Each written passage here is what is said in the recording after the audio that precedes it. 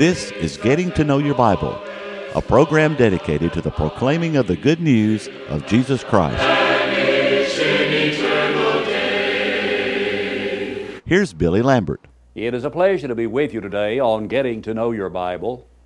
We do appreciate those of you who are watching today.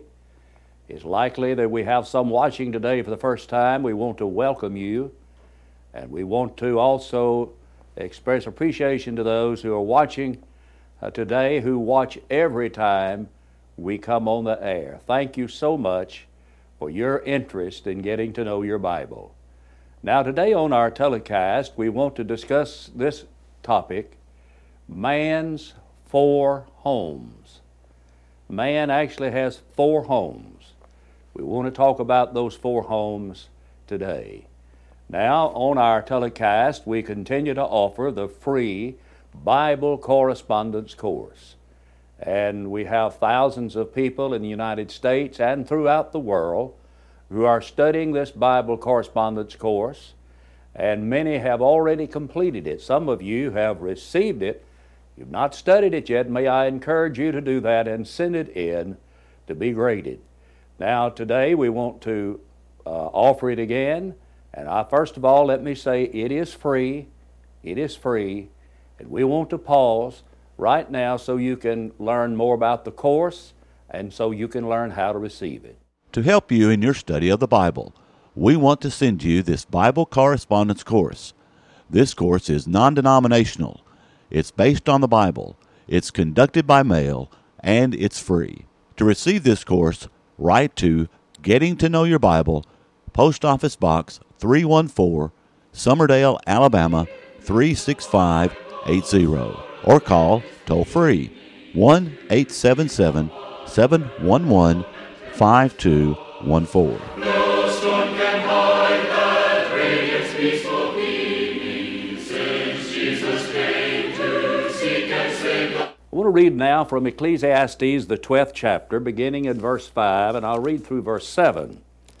Also, when they shall be afraid of that which is high, and fear shall be in the way, and the almond tree shall flourish, and the grasshopper shall be a burden, and desire shall fail, because man goes to his long home, and the mourners go about the streets. Wherever the silver cord be loosed, or the golden bowl be broken, or the pitcher be broken at the fountain, or the wheel be broken at the cistern, then shall the dust return unto the earth as it was, and the spirit unto God who gave it.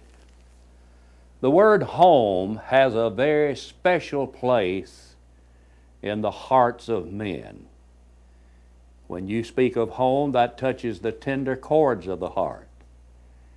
Whether it's the man who is a business executive, man who is a prisoner in a jail somewhere, soldier overseas fighting for his country. When you talk about home, it stirs fond memories. Someone said, be it ever so humble, there is no place like home. In reality, man has 4 homes.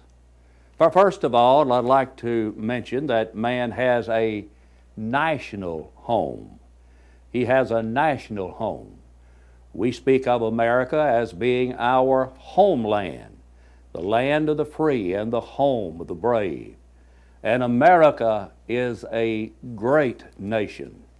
It has its weaknesses, it has its faults, it has its things that need to be improved, but still it is the greatest nation there is in all the world.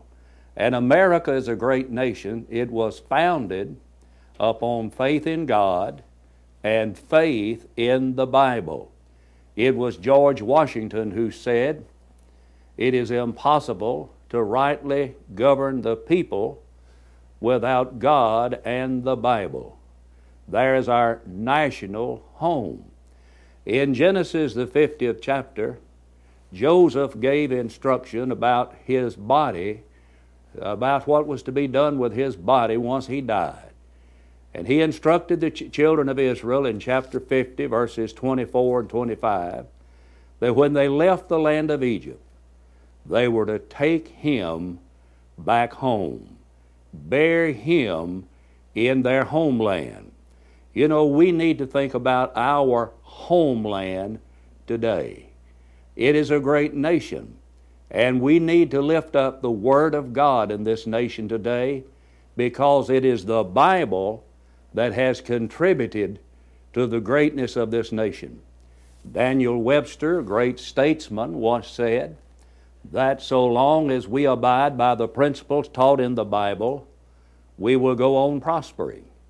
And I believe that that is exactly right.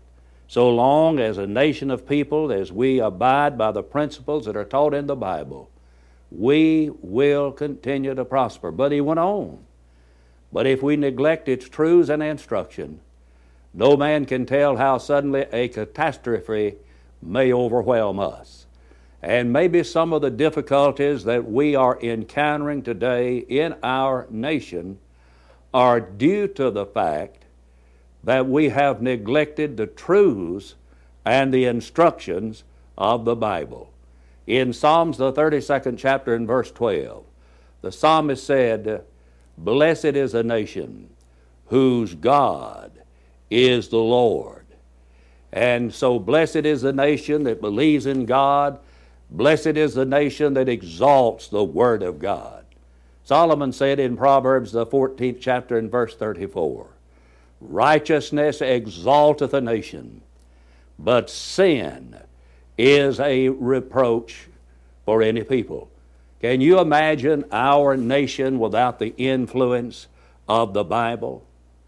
But when we as a nation, or even in our individual lives, reject the Bible, then we have no guide for our lives. Without the Bible, we're groping in darkness. You see, the Bible is a light. In Psalms 119, in verse 105, the Bible says, "Thy word is a lamp unto my feet and a light unto my path." Without the Bible, we have no moral compass.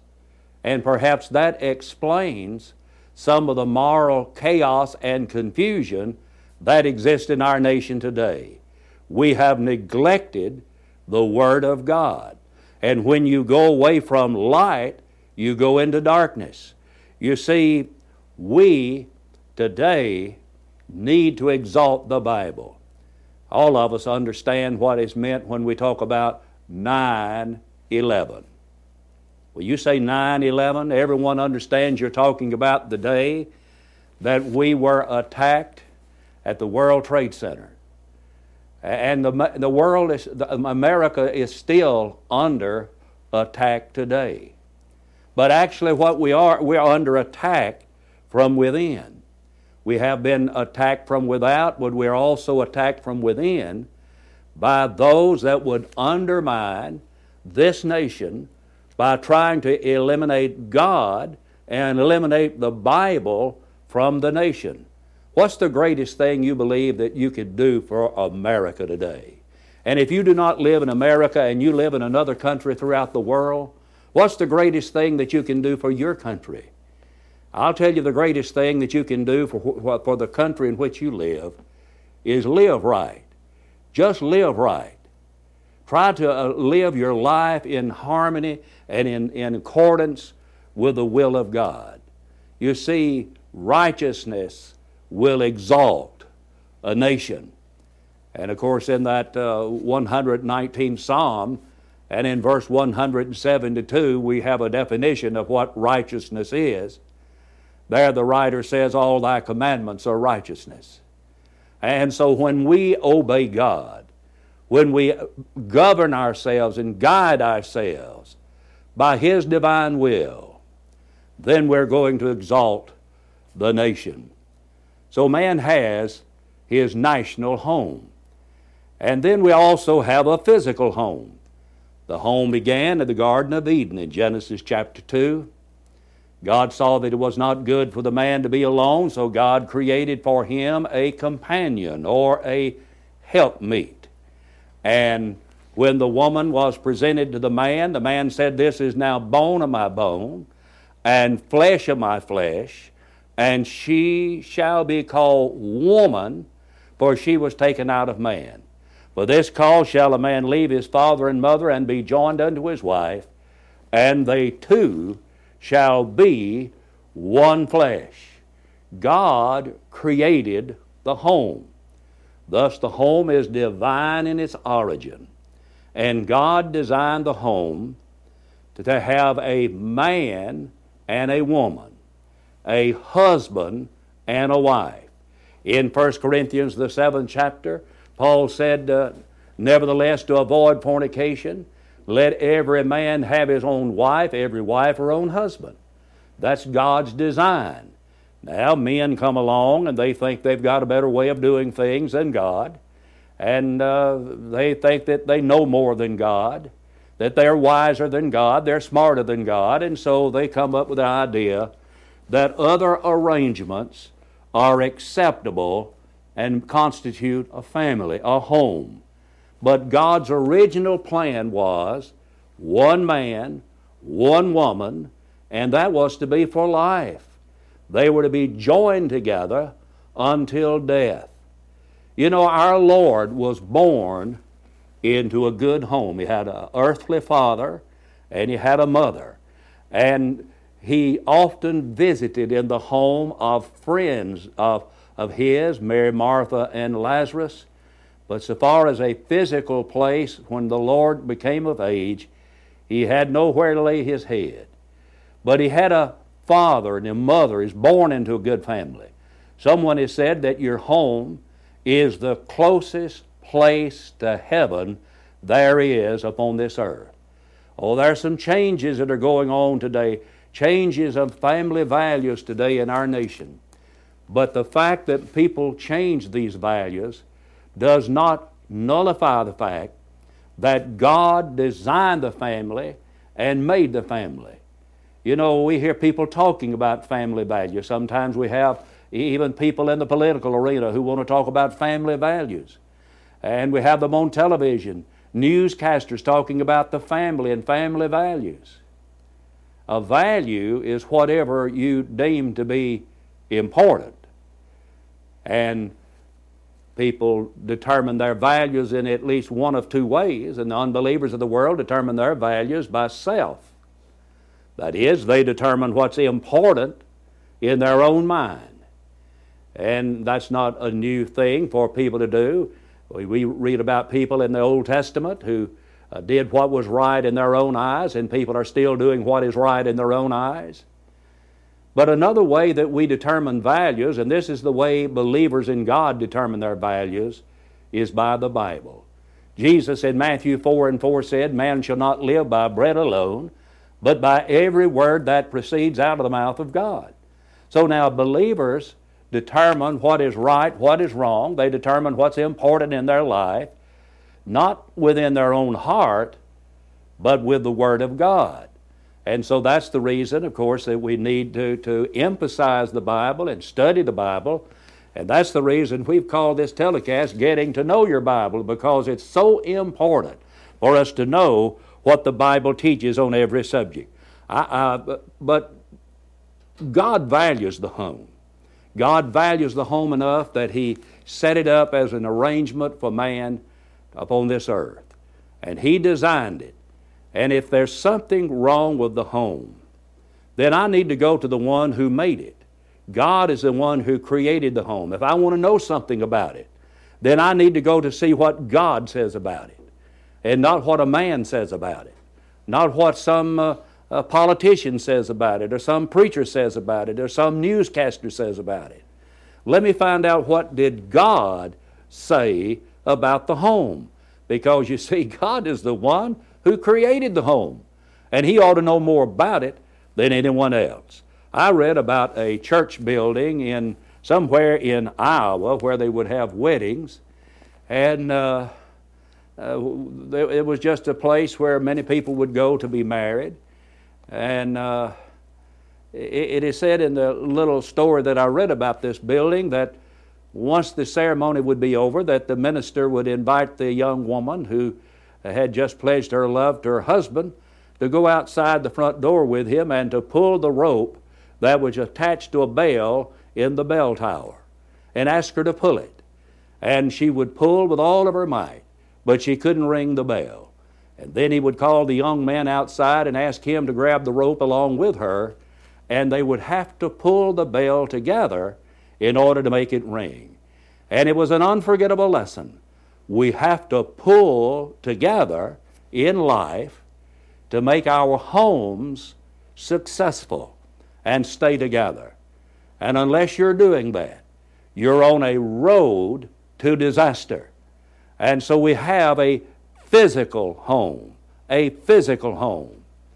David said in Psalms 127 in verse 1, except the Lord build the house, they labor in vain that build it. So we have a national home, we have a physical home. But man also should have a church home. In 1 Timothy 3:15, Paul wrote, but if I tarry long, that thou mayest know how thou oughtest to behave thyself in the house of God, which is the church of the living God, the pillar and the ground of the truth. Everyone should have a church home. That is, when they obey the gospel of Christ by believing on Jesus, by repenting of their sins, confessing their faith in Christ, by being baptized into Christ, being added to the church by the Lord, they then should be a member of a local congregation of the Lord's people, where they can worship with God's people on the Lord's day, where they can sing, where they can have the Word of God taught to them, they can pray together, they can observe the Lord's Supper on the first day of the week, and in other words, where they can worship together in a local congregation of the Lord's church. And so you need to have a church home.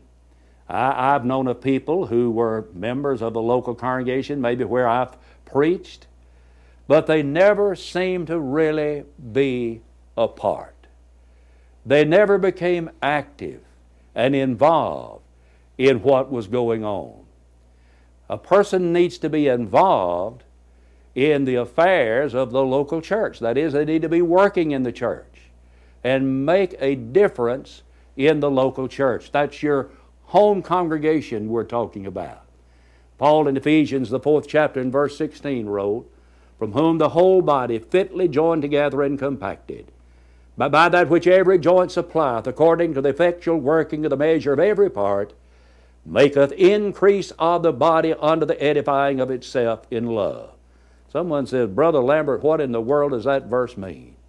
That simply means that every member of the church, every member of the body, ought to do his or her part that help the church to grow, to build it up, and to make it stronger spiritually as well as numerically. And so you have a church home. But now man's fourth home is an eternal home. Solomon said, man goes to his long home, and the mourners go about the streets. And man indeed has a long home, an eternal home, the home of the soul. In 2 Corinthians chapter 5 and verse number 1, the apostle wrote, for we know that if this earthly house of our tabernacle were dissolved, we have a building of God, a house not made with hands, eternal in the heavens. You see, our expected home is heaven. And if you live the Christian life, serving God faithfully as a member of His body, then one day, when you leave this world, heaven will be your home. Someone says, Brother Lambert, what do you really think about heaven? Well, what do you really think about it? Well, I believe heaven is real. It's not what I think about it that really matters. It's what does the Bible teach. You see, I believe that heaven is real, and I know it's real. I realize that we can't see it today, but it's real. I believe it's real for for various reasons. Well, one of the reasons I believe that it's real is because people have always had a desire to go there.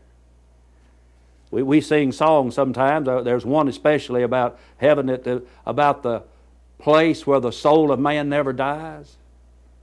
Well, you see, we have a desire to go to a place like that.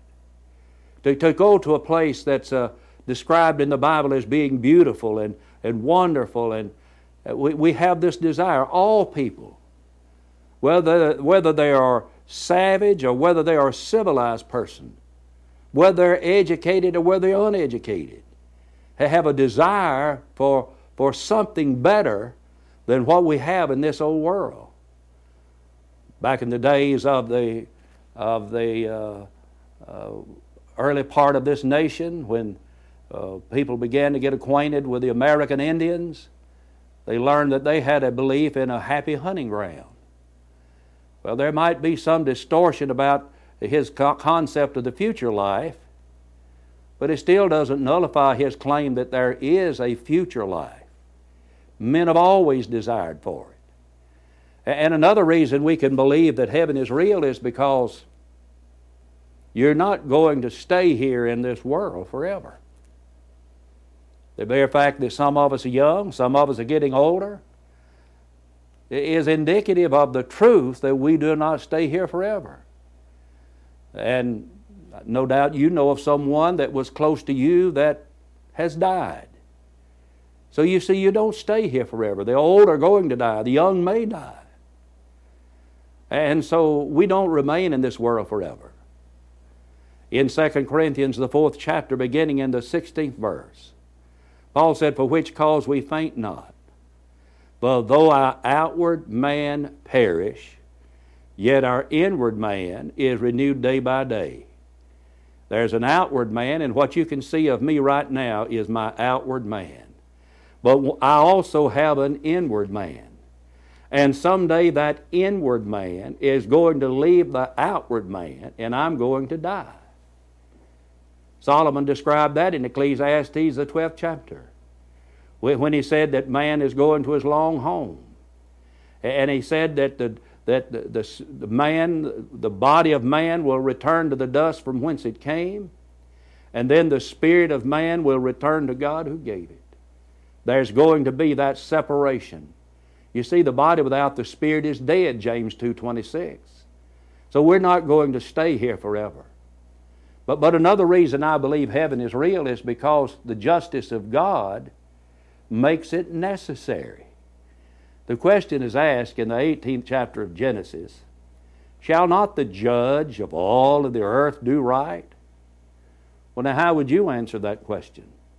Shall not the judge of all of the earth do right? Well, the answer is yes. He will do right. He will do right in every situation, in every circumstance. God is going to do the right thing. And His justice demands that there be a place called heaven. You see, because God is a just God, He must punish evildoers, and He will. And because He is a just God, He must reward people who serve Him faithfully, and He will. He will do right. His justice demands that there be a place of reward. Another reason I believe heaven is real is because Jesus said so. Jesus said, "Let not your hearts be troubled. You believe in God, believe also in me. In my Father's house are many mansions. If it were not so, I would have told you. I go to prepare a place for you, and if I go to prepare a place for you, I will come again and receive you unto myself, that where I am, there you may be also." Jesus Christ said, heaven is real. It is real. And I want to go to heaven. And I want to urge and encourage other people to go to heaven. Friends, if we fail to go to heaven, we've missed the purpose of being in this old world. This is just where we get ready. This is where we make preparation to go to heaven one day for all eternity. That's why Solomon called it man's long home. It's the eternal home of the soul. To go to heaven, you must have your name written in the Lamb's Book of Life. Jesus said, rejoice that your names are written in heaven to the 70 on the limited commission. I'd ask, is your name written there? To have your name written in heaven, all you must do is what people did in Bible times to have their names written there. And on the day of Pentecost, when the church began, and when people inquired, what shall we do? What must we do to be saved? The answer they were given was this: repent and be baptized, every one of you, in the name of Jesus Christ, for the remission of sins, and you shall receive the gift of the Holy Spirit. For the promise is unto you and to your children and to all that are afar off, even as many as the Lord our God shall call. I must say that about 3,000 were baptized that day for the remission of their sins. And I'd urge you to do that, to prepare for heaven, that your name might be written in the Lamb's Book of Life.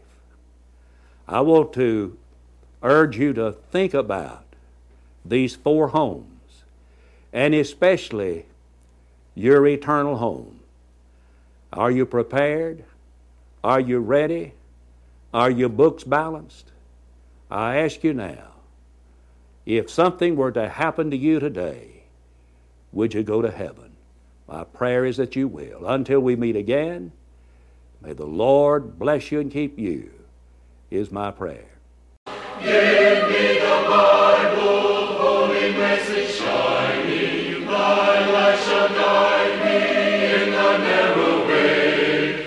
Precept and promise, law and love combine me, till night shall vanish in eternal day. Getting to Know Your Bible has been presented by Churches of Christ. If you have a question about the church, or if you would like the location of a Church of Christ near you, or to receive the free Bible course, write to Getting to Know Your Bible, Post Office Box 314, Summerdale, Alabama 36580, or call 1-877-711-5214. Join us next time for Getting to Know Your Bible.